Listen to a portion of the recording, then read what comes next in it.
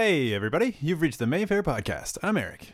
And this is Josh. We will be chatting about movies that we are going to screen from March 19th through 25th with an asterisk because hot off the presses, moments before we started recording this, I got a text from both my wife and from Lee, our head programmer. Your work wife. My work wife, yes. That we might be going back into the red zone. Oh, why are you doing this? I don't even know this. He says that hot off the press, like literally he hasn't told me either. Yeah, this is the first I'm hearing. I was in the box office, closing my laptop in there to come into the office to set up our microphones, and on Facebook, Gwen said something, and I was like, I don't want to hear about it. And then Lee, 2 seconds later, texted. It's funny, Melissa, who's working Candy Bar for us today, she said, oh, I thought we were doing well. And I was like, I think we were, but then dummies got cocky, and we're like, yeah, let's have parties and do things. And any semblance of good news, I think people get overexcited, and it's just like, no, it's good news, but we still got to do all the things. And then a couple months from now, it might get better. Yeah, or it might not, I guess. We'll see. Yeah, I mean, at this point, genuinely, I'm a very positive kind of person. And when this happens, there's two ways you can go. You could hit the floor in a fetal position and be worried about the future of the business, or you could just go, well, here we go again. Let's do what we can. Yeah, I mean, it's not like the building's going to end up like the barley mow next door, which is oh my God. Nothing at all. But, we're still going to be fine. But yeah, that's really upsetting news. I thought that was going to be the big news. I'll be like, oh man, they mashed the building next door. It's not even there anymore. But the big news is that we're maybe back into the red zone again. Red zone. Like always. It's crazy how fast buildings go down when they go down. I was here yesterday and that building was still there. Yeah. And then today, so last night at 11 p.m. biking by, there was a restaurant there. Today, biking not by one that you want to eat at, but like 2 p.m., no restaurant there. Oh man. Yeah, it's pretty intense. Like it's got to be pretty loud, I would have thought, but well, and there's a house right beside there. Literally. Like, and they're going to be digging for an underground parking lot, right? Oh, that's going to knock the dishes off their shelves. Yeah, and it's funny, too, because like we always talk about how that's such an expensive street. Well, this whole neighborhood, everything around us is expensive, but we often sort of joke about it. Euclid, I guess it is. And we always joke about that, where we're like, oh, man, those are nice. I was going to say 2 million. I don't know, 3 million. Who even knows? Yeah. Some of those homes. But now, when you get a situation like this, you're like, whoa, I'm glad I'm not sitting there. Like, I'm not living next to that horrible sound. Yeah, a friend of mine lived in Centertown, and there was a condo going up within half a block of him. And he said, genuinely, it was like, I forget what the rules are, but it's early enough. Like, it was 7 o'clock in 1 second, or maybe 8 o'clock. Those big chunk drills go down because they were building basements and underground parking. And he said, no exaggeration, cats scared to death, stuff falling off shelves, TV being interfered with, everything, because it's just hours of that drilling into the ground of going from, I don't know how many levels down, a couple at least. So that's going to happen next door. Yeah, that's going to be, oh God, I hope that doesn't impact the elephant in the room, the elephant in the movie theater. I hope that doesn't impact the sound of the movie. No, I think it'll be okay. We're going to blink and there's going to be a, 4-story condo beside us. Yeah, I was going to say skyscraper, but like, I know it's not that bad. But can you imagine if it was a skyscraper? Because if you're in Ottawa, over in Little Italy, a genuine giant skyscraper got stuck there. It's the biggest thing here. So if you're walking, driving, biking, you can just see it up there. I don't think people are in it yet, but imagine if it was one of those. If they were like, we're putting a 50-story building beside you. It's too much. I can't deal with those. I've also never been a high-rise person in general. As a kid, I remember my grandma lived in one, and I loved that because of the elevator. It's just, as a kid, you're like, oh yeah, elevator. But I don't know. I prefer, like, we've been lucky enough to have pretty fun apartments or houses over the years that we're able to like make our own, and they're kind of unique.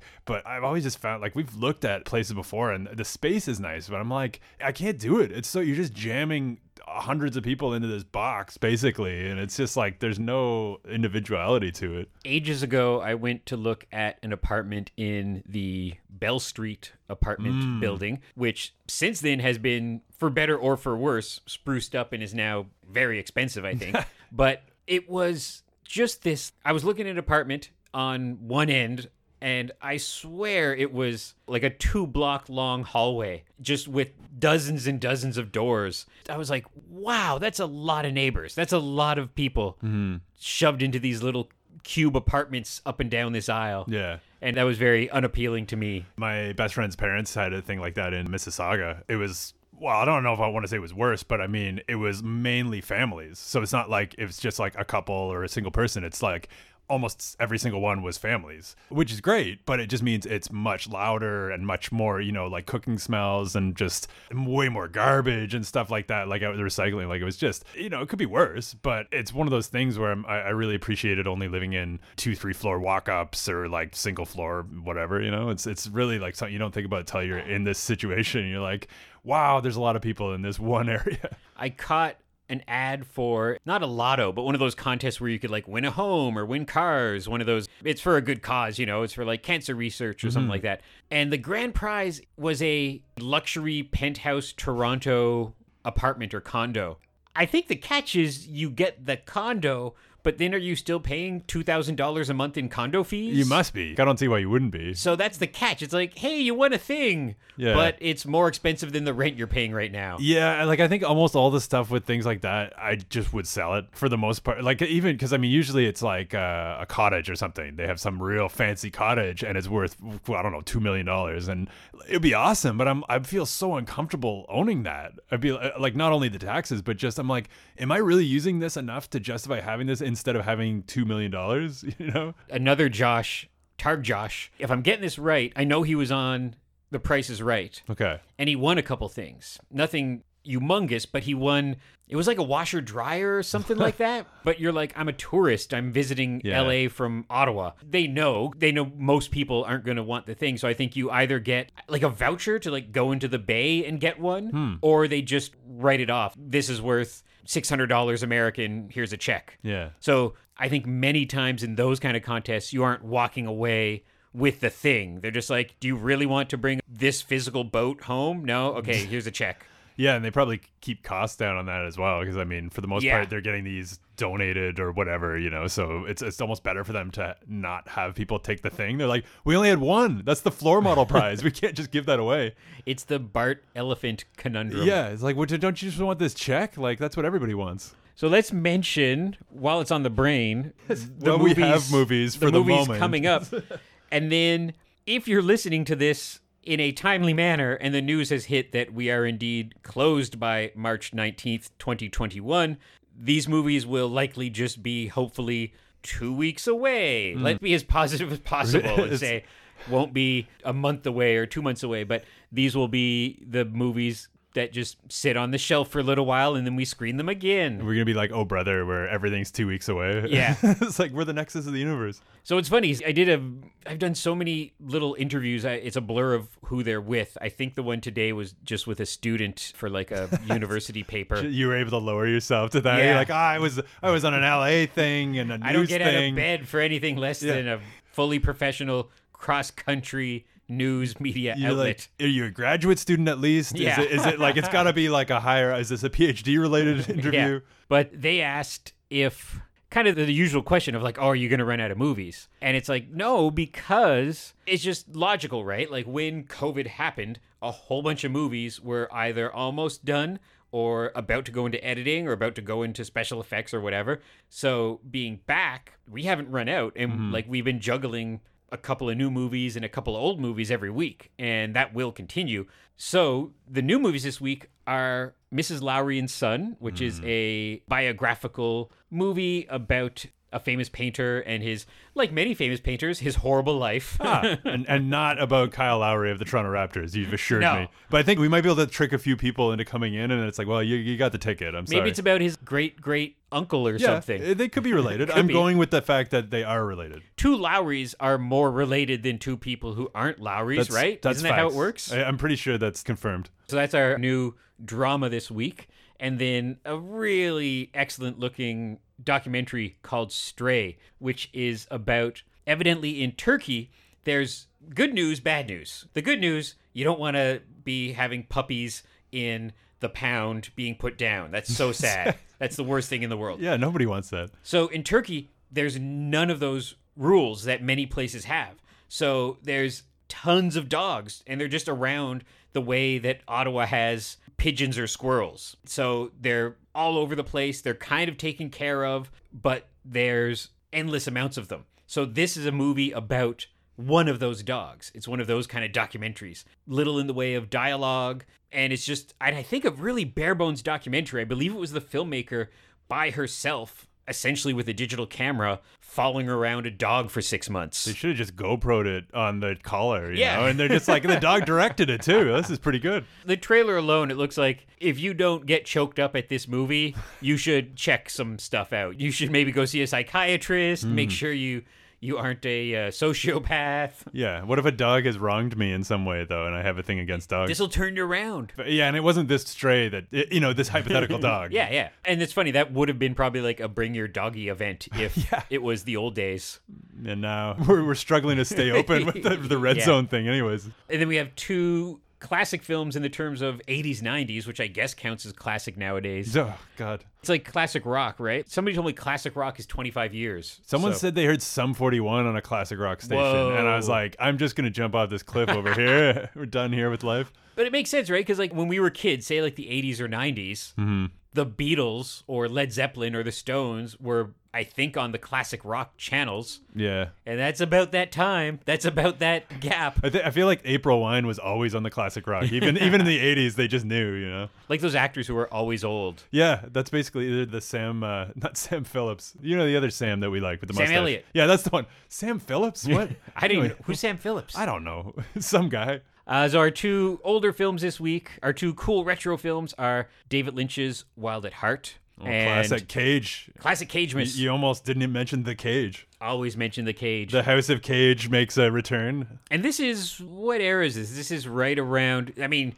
this is before he became an action movie star. Yeah, and I think it's before Raising Arizona, like right before or right after? Right after, I think. I think it was still when he was a weirdo, before he inexplicably, like really inexplicably, became the biggest action movie star in the world for a couple years. And then kind of went back to drama, and then became the Cage we know and love today, who just works like crazy and has a lot of cool stuff. And never. By the way, I quickly looked up Sam Phillips just because I thought that name sounded familiar. There are two. There is a female Sam Phillips who was in Die Hard with a Vengeance. Okay. And Sam Phillips from The Crown, which is probably why it's in my head. Oh. People are always talking about The Crown. I've never seen it, but I'm like, Gwen watches The Crown. there you go. She loves Sam Phillips, probably. Yeah. She probably knows who Sam Phillips is. Yeah, there we go. Moving on. Wild at Heart is a David Lynch classic. It's Cage being Cage. It's a big, epic, weird love story. Yeah, it is super weird. Even for Cage, I was going to say, but I mean, not even for Lynch, because you expect that, I guess. Yeah. And then Heavy Metal is not only a Canadian classic, but it's an Ottawa classic because one of the segments within the anthology, two of the segments in the anthology, I have confirmed reports from animation professionals and from Lee, who knows everybody in Ottawa, that it was partially produced here in town. So that's kind of cool that there's somebody in town who probably has a bunch of animation cells and line art in their basement from this production. And we confirmed that the best segment was made in Ottawa, the B-52 or I don't know, someone correct, B-17. Someone got mad at you. It was me. I was involved, but I was like, Lee started it. He said B-52. It's an airplane movie. Yeah, for me, like I always thought that was the best segment, and to know that it's made in Ottawa was pretty cool. Like I still remember buying that on VHS. That's not really that big of an achievement, but when I was in my mid to late teens, I guess. And I just remember it had a cool, almost holographic cover and it was animation. Remember that. Yeah, like, and I didn't really know much about it other than that I was like, oh, it's 18A, I think at the time. And it looked intriguing. And you're like, oh, it's like comic books, you know, you're like, oh, the shiny cover. And I remember buying it and I was just being like, in the first 10 minutes even, you're just like, what? Like, I shouldn't be watching this. And it's distinctly Canadian because it's produced by Ivan Reitman. It's got John Candy, Eugene Levy, Harold Ramis, Joe Flaherty, and others too. But it's got a number of Canadian actors in it, and it's before Ivan Reitman did Ghostbusters and other big things like that. I remember Heavy Metal, it was classified as a magazine, but the comic books in Heavy Metal is really that, forbidden. You know, it was on the top shelf. Like when I was growing up with the adult magazines, it straight up was. And I never actually read it, but I remember the covers were so cool. Like it was like Frank Frazetta stuff or type stuff, you know, like this cool fantasy. Like, legends working on it, like Richard Corbin and Mobius. And a number of pull quotes I slapped on the website for this are like, yeah, this movie, despite being a kind of a flop cult classic, was hugely influential in movies. And you can see it in whether it's Total Recall or Blade Runner. Yeah, even like Fifth Element, that first story with the cab driver. Yeah, that is true. Fifth Element is a super heavy metal type story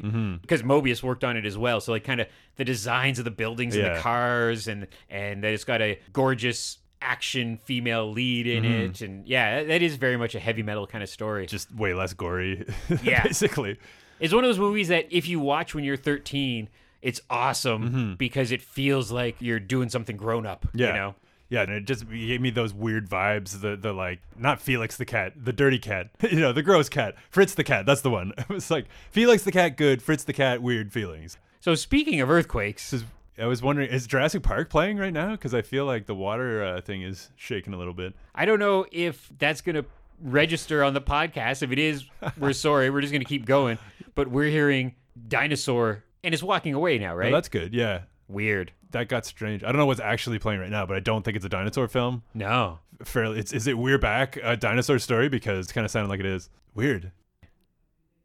Columbia Pictures takes you beyond the future to a universe you've never seen before. A universe of mystery. A universe of sexual fantasies. A universe of terrifying evil. Heavy metal. Featuring the music of Black Sabbath, Cheap Trick, Devo, Donald Fagen, Don Felder, Grand Funk Railroad, Sammy Hagar, Journey, Nazareth, Stevie Nicks, Riggs, and Trust.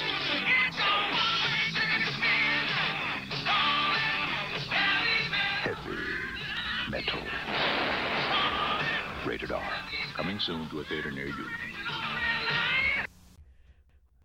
We were hearing some really weird noises, so we investigated for a second, but it might still be walking away. Yeah, we're not clear on that. Weird dinosaur sound that may have stopped, we hope. Some kaiju monster might have just walked by. It's weird. It's like a really low-rent Pacific Rim going on over here. But it's more like Pacific Rim 2. I don't even think it'll register, but I don't know. If you hear some weird stomps in the background. Yeah, otherwise it'll be 10 minutes of us being like, I wonder if it registers. And then it never did. And it was like, what are they talking about? I was going to tie in, speaking of Wild at Heart, by the way, because I wasn't sure that Laura Dern was in it. I thought she was, and she is. She is. And that ties in with that. I watched that Smooth Talk movie that Andrew recommended with a young Laura Dern, probably just a couple of years before this. And our favorite, Treat Williams, our second favorite, I should say. Our favorite being the star of Wild at Heart. Yeah. And so I find, and Andrew's not even here. Like, we kind of just, got some lines crossed. He didn't end up being here, but I finally watched it last night, literally so that I could surprise Andrew. He'll still be surprised, I guess. He ruined the surprise. Yeah, it was good, but it was one of those movies where you're like, okay, finally conflict is happening, and you're like, wait, there's 20 minutes left, and then the movie's over, and you're like, okay, well, all right, not a whole lot happened, but good. Treat was smarmy, like you like, but I had to tie that in because I was like, oh, young Laura Dern, and she's in this other one too. Well, we got a Laura Dern fest going because she's in Blue Velvet as well. Oh, true. So we got back-to-back, hopefully, Laura Dern. And I think all three of those are Criterion titles, actually. Probably. This is where we need Andrew here, but I'm like fairly sure about that. Yeah, Criterion is his wheelhouse. I think he spends a lot of money on Criterion. Yeah, time and money. Releases. And also, side note, before we forget, shout out to Yaphet Kotto. I always think of Across 110th Street because the poster's right over there. Oh yeah, I forgot about that. Yeah, like that's the one I always think of. He's in all these great films, and I'm like, yeah, Across 110th Street because it's in The Office. I should take a picture of that. Yeah, I totally forgot that was sitting right there. Yeah, great theme song too. Man, he's from a nerd point of view. I did a little tweet this morning, but it's like he's on the crew of the Nostromo. Mm-hmm.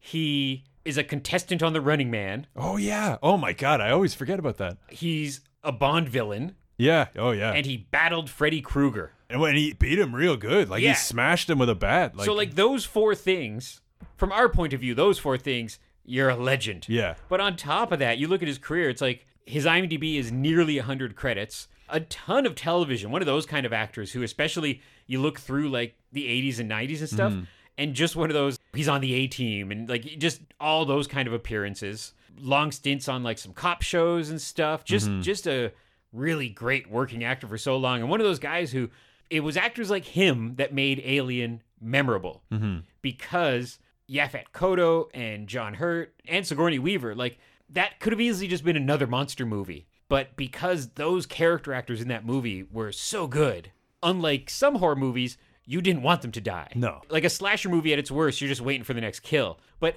every single person, including Yaphet in that movie who died, it made you sad. Spoiler. Because they were cool. Oh, spoiler, sorry. I haven't seen Alien. Come on. Yeah, it's funny. Like, the main takeaway that I got from him was that basically he didn't get offered the roles that he deserved, but he always brought it, like Cage, kind of, and just made those roles memorable, even if they were just in a throwaway movie like Elm Street, 6, I guess. Freddy's it was. Dead? Yeah, I think it was 6, which is, I mean, undeniably the worst one of the original run. Yeah. But still, like, yeah, it's, I guess I will say, like, you do feel a lot better because you're like, oh God, I wanted to smash him with a bat as well at the end of this movie. Like, come on. There's way more of an honor to being an actor like Yaphet Kotto, like Nick Cage, who not every single one of their films are 5-star Criterion classic masterpieces, but they bring their all. Mm-hmm. Versus, say, like poor Bruce Willis, who we kick all the time, where clearly he's not bringing his all. Nah. And that's what I like about Michael Caine, where every once in a while Michael Caine's in a Jaws 4 or something like that, or a Killer Bee movie, but he's always working. Like, he's not phoning it in. He's not reading off cue cards. No. He easily could. I mean, come on. Yeah. But yeah, I mean, it's pretty nice to see, you know, as we've talked before, you know, him getting something like the Dark Knight trilogy late in life, you know, or like Christopher Lee with Star Wars. You know, it's really nice to see them get like a bow on top of a illustrious career. And it's nice. I'm sure Yaphet did the kind of the convention circuit, and that must be nice. It's like where you can go to conventions and meet fans all day who think you're awesome for something that you did 40 years ago and in the moment was a job. Yeah. I found that when I met Ernie Hudson, who was the nicest guy in the world, and clearly not sticking his nose up at being at a convention, clearly appreciating the fans, and still a busy actor. Because you see the opposite, sadly, where sometimes people aren't so impressed with their genre career. Yeah, or they just get like Shatner, where you just get so high on yourself that you're still charging, you know, $500 for an autograph or whatever it is, but you're also, well, I don't want to just say he's just a jerk. I've heard a lot of people that were sort of like he's kind of dismissive and a little flippant at times when you're considering how much money you're paying to meet him and get an autograph. You know, you're just sort of like, you know, it's fine to not be like, yeah, this is the best work I ever did, but to sort of almost, the fans kind of made you know. It's always nice when you see like your Nathan Fillions, and you can just Google this and scroll through, but who does those photo ops and clearly is not just standing there and smiling at the camera, like clearly having fun. And like, because you see some, and it's not the person's fault, but I remember seeing some, and it was a pop star. I totally can't remember who. And they weren't doing anything wrong, but it was a photo op at the end of the concert. They were probably tired.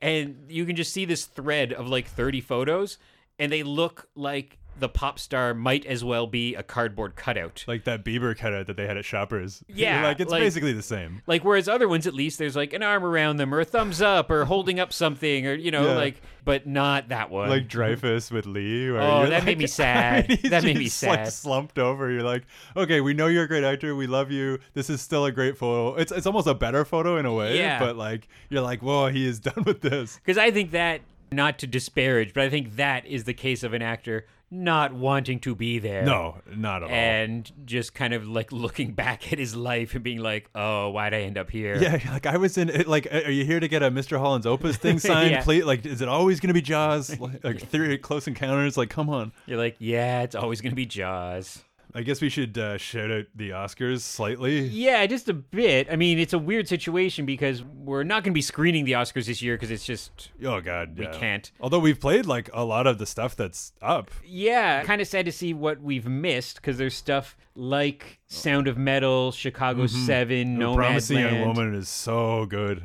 That's all stuff we would have screened and kind of sure. missed out on. I think the interesting thing this year is, once again, my biggest pet peeve is they went with, what did they do? 1, 2, 3, 4, 5, 6, 8 best pictures.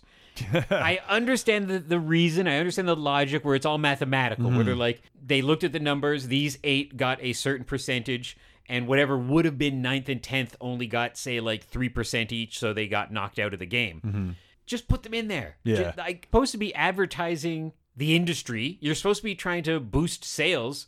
There is a statistical fact that putting Best Picture nominee helps. So just let it be 10 every year. I don't understand why it can't be 10 every year. Yeah, I'd be more upset if it was 9 and not 10, I guess. But like, still, at least 8's an even number, but it's still kind of odd. And some of them are kind of arbitrary. Like, just we'll have like, well, I noticed like Another Round was up for Best International, but also Best Director. Yeah, and that's about it. Like, it might have been up for one other thing, but I was like, okay, that's. And every single year since the beginning of time, people get way too angry about stuff getting snubbed. So, like, there could have been 2 other, like, you could have stuck Another Round and The Five Bloods in there. Boom. Yeah, done. Delroy Lindo, like, Yeah. I was kind of shocked. Like, his performance was excellent. And I know a lot of other people were upset that they split the leads for Judas and Black Messiah in Best Supporting instead of putting. They're like, well, if they're both the supporting actor, who was the lead? I think the only thing to be fair about that is, if I got this right, that's what the studio puts forward. See, right? I'd heard that too, but supposedly the studio did put him forward for Best Actor. Weird. And so that was the weird thing, because that was my response too. I was like, well, that's the studio's fault. But then I have no clue why they would have. I don't know. I'm sure there's a reasoning behind it. So I'm not sure. Like, what I heard, and the thing of the award shows that are funny is, it's whether it's a high school thing or the Oscars, there's a giant percentage that's a popularity contest. There's a giant percentage where people who can vote admit that they let their kids do it, or they admit that they didn't see the movie, but they thought, well, that's probably the best movie. Yeah. That's going to always happen. Or there's stuff where they'll look at Best Actor and they'll hedge their bets and they'll be like, okay, we're 95% sure Chadwick is going to get that Best Actor award because he was beloved and has very sadly passed away. That's kind of what I wonder about. So they say, stick everyone in the supporting actor. That's our best shot to get one. Yeah, I guess that's fair. But I don't know if that's true, but that's something I speculated on. The thing that I sort of macabrely think about is like, I hope that movie's as good as it's supposed to be. But whenever an actor dies and then they're up, they get nominated and then often win, like, Roberto Benigni or like, for Joker. It's just, I'm always like, I hope the movie's good. Like, and it's not, right. I want Chadwick to win. He should win for his whole career. But I always wonder that in the back of my head. I'm like, did these people get nominated and then win because they died? Which sounds awful. I'm not implying that in this case, but just. It's a fair thought for sure. Yeah. And I just wonder that if it's going to be, someone's going to be like, oh, well, he'll never win again, so I'm going to vote for him. But I do have to say, not having seen all these movies, like, there's nothing here that makes me upset. No. Say in leading role, it's Riz Ahmed, Chadwick Boseman, Anthony Hopkins, Gary Oldman, Stephen Young. So the good thing is, much more compared to the recent good old days, much more diverse. The representation. Yeah, I wrote like Riz Ahmed is the first Muslim Best Actor nominee, and Stephen Yeun is the first Asian American Best Actor nominee. And then it is funny that they're like, it's great two women are nominated for Best Director. But then just the statement of, for the first time in 93 years, yeah, that's what I thought. 2 women are nominated. And then I think it's only like 5 total. That's the thing. There was 5 before this. And that, so there's 6 and 7. Yeah. Oh, and so that was the thing. Yeah. Catherine Bigelow is the only one who's actually won it. Right. And in 93 years, one woman has won. It's bonkers. And that was, Chloe Zhao was the first woman of color to be up for Best Director, which is, again, like, cool, but you're like. It is, yeah. It's and I'm almost like, I'm sure if I was Anthony Hopkins, I'd be like, oh, I thank you, appreciate this, but I'm an old white guy. Don't give it to me. Yeah, you know? like, just give it to Chadwick, please. Yeah. But and the other thing is, they finally did this year, where a lot of the technical stuff in years past, there'd be 3 or as little as 2 nominations. I remember a few years ago, because it got pressed because by bizarre coincidence, it was 2 Flight of the Conchords guys, where it was a song from Rio and it was a song from Muppets. One was sung by a Flight of the Conchords guy and one was written by a Flight of the Conchords guy. But that year, there was only 2 nominees for Best Song. And I remember looking, and there was all kinds of other ones that could be. But again, it was the stats where it was like 40% voted for one, 40% voted for the other. So it doesn't leave enough of a mathematical chance or whatever. Yeah. But this year, visual effects, production design, makeup, sound, original song, all have 5 nominations. Strangely, in a world where this year there was no Marvel, Star Wars, Godzilla type movie. So some of the nominations are a bit interesting because, like, for visual effects, Greyhound, I totally forgot existed. And it's like the one and only Ivan, which I admit I have no idea what that is. I never heard of it till the nominations came out. And then Mulan, which I actually thought was very good. Tenet, But like, so it's interesting that this year they finally said 5 for everybody. Sure. And for makeup, it's funny because I always think makeup should be your Star Warses, your Planet of the Apes. Yeah. When it's like they did makeup on one person, I'm always like, that doesn't seem as difficult. I don't know. Yeah. So it's like Emma and Hillbilly Elegy and Mank. And for that kind of stuff, I'm like, with no disrespect to the makeup artist, I'm always like, yeah, you didn't make any monsters. You didn't make any like sea creatures. Although Love and Monsters is up for visual effects, I think. Yes. So that, you know, you got monsters in the title. That was actually a really good movie. Like, it was that was fun. You guys would like that, I think. So yeah, it's a weird year. I don't know what they're doing for hosting duties.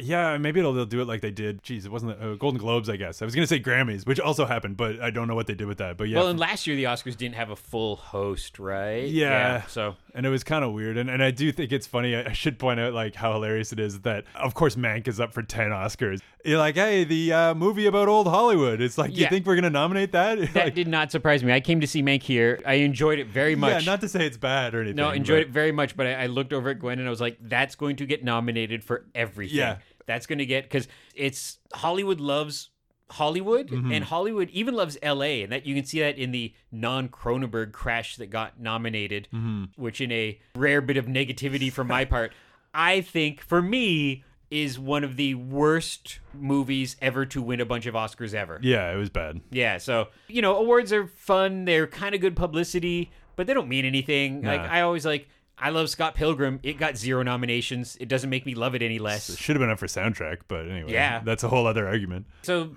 we're going to wrap this up. We got a Godzilla approaching in the background again, which we hope you can't hear, but we're not sure. And we're just going to keep fingers crossed. Like I said, all signs point towards those 4 movies we talked about in this episode might not be playing on March 19th. Yeah. Let's see what happens. Yeah, we'll see. And if we are back in lockdown, we'll be back with another podcast next week in some capacity. Yeah. Because that's been a fun thing for us during these weird times. And just stay tuned to our website and social media. When we have news to tell, we will tell it. And just think happy thoughts about, as I've been saying lately and noticing, that we're now past the year mark of Lockdown Part 1, Day 1. Might be going into 4th round. Oh, God. But we're just trying to think happy thoughts. We're clinging to existence. When we come back, we appreciate you coming to movies. And we just look towards that far off future of 2022 and our 90th anniversary. And that's our kind of goal now, is doing a lot of cool stuff in 2022. Yeah, being open at all and playing fun stuff. We're just like, it's a week by week thing, but it is fun to actually. Seems like the 85th was not long ago, but I guess it's been 4 years. So yeah, there we go. So all those things that we haven't been doing, like Saturday morning cartoons and the Oscars and The Room and Rocky Horror and silent music with live bands. Oh yeah, those will all be back in 2022. Good stuff. I'm pushing for a King Kong screening because that almost came out the year we opened. So that'd be fun. That'd be fun. Yeah, we'll see. Okay, thanks for listening, everybody. We hope to see you back here soon, and whatever happens, just stay safe, and we'll see you back in the cinema for movie watching before you know it. Bye. Man, this new sound system is intense. I really think you should have put off THX. Yeah, I don't love it. We got some dancing to do. From David Lynch, the director of Twin Peaks, comes this summer's wildest love story. Newsweek calls it spectacular and funny. You got me hotter than Georgia asphalt. USA Today says it's a must-see. You really are dangerously cute, baby. And the Chicago Tribune calls it stunning. Rockin' good news.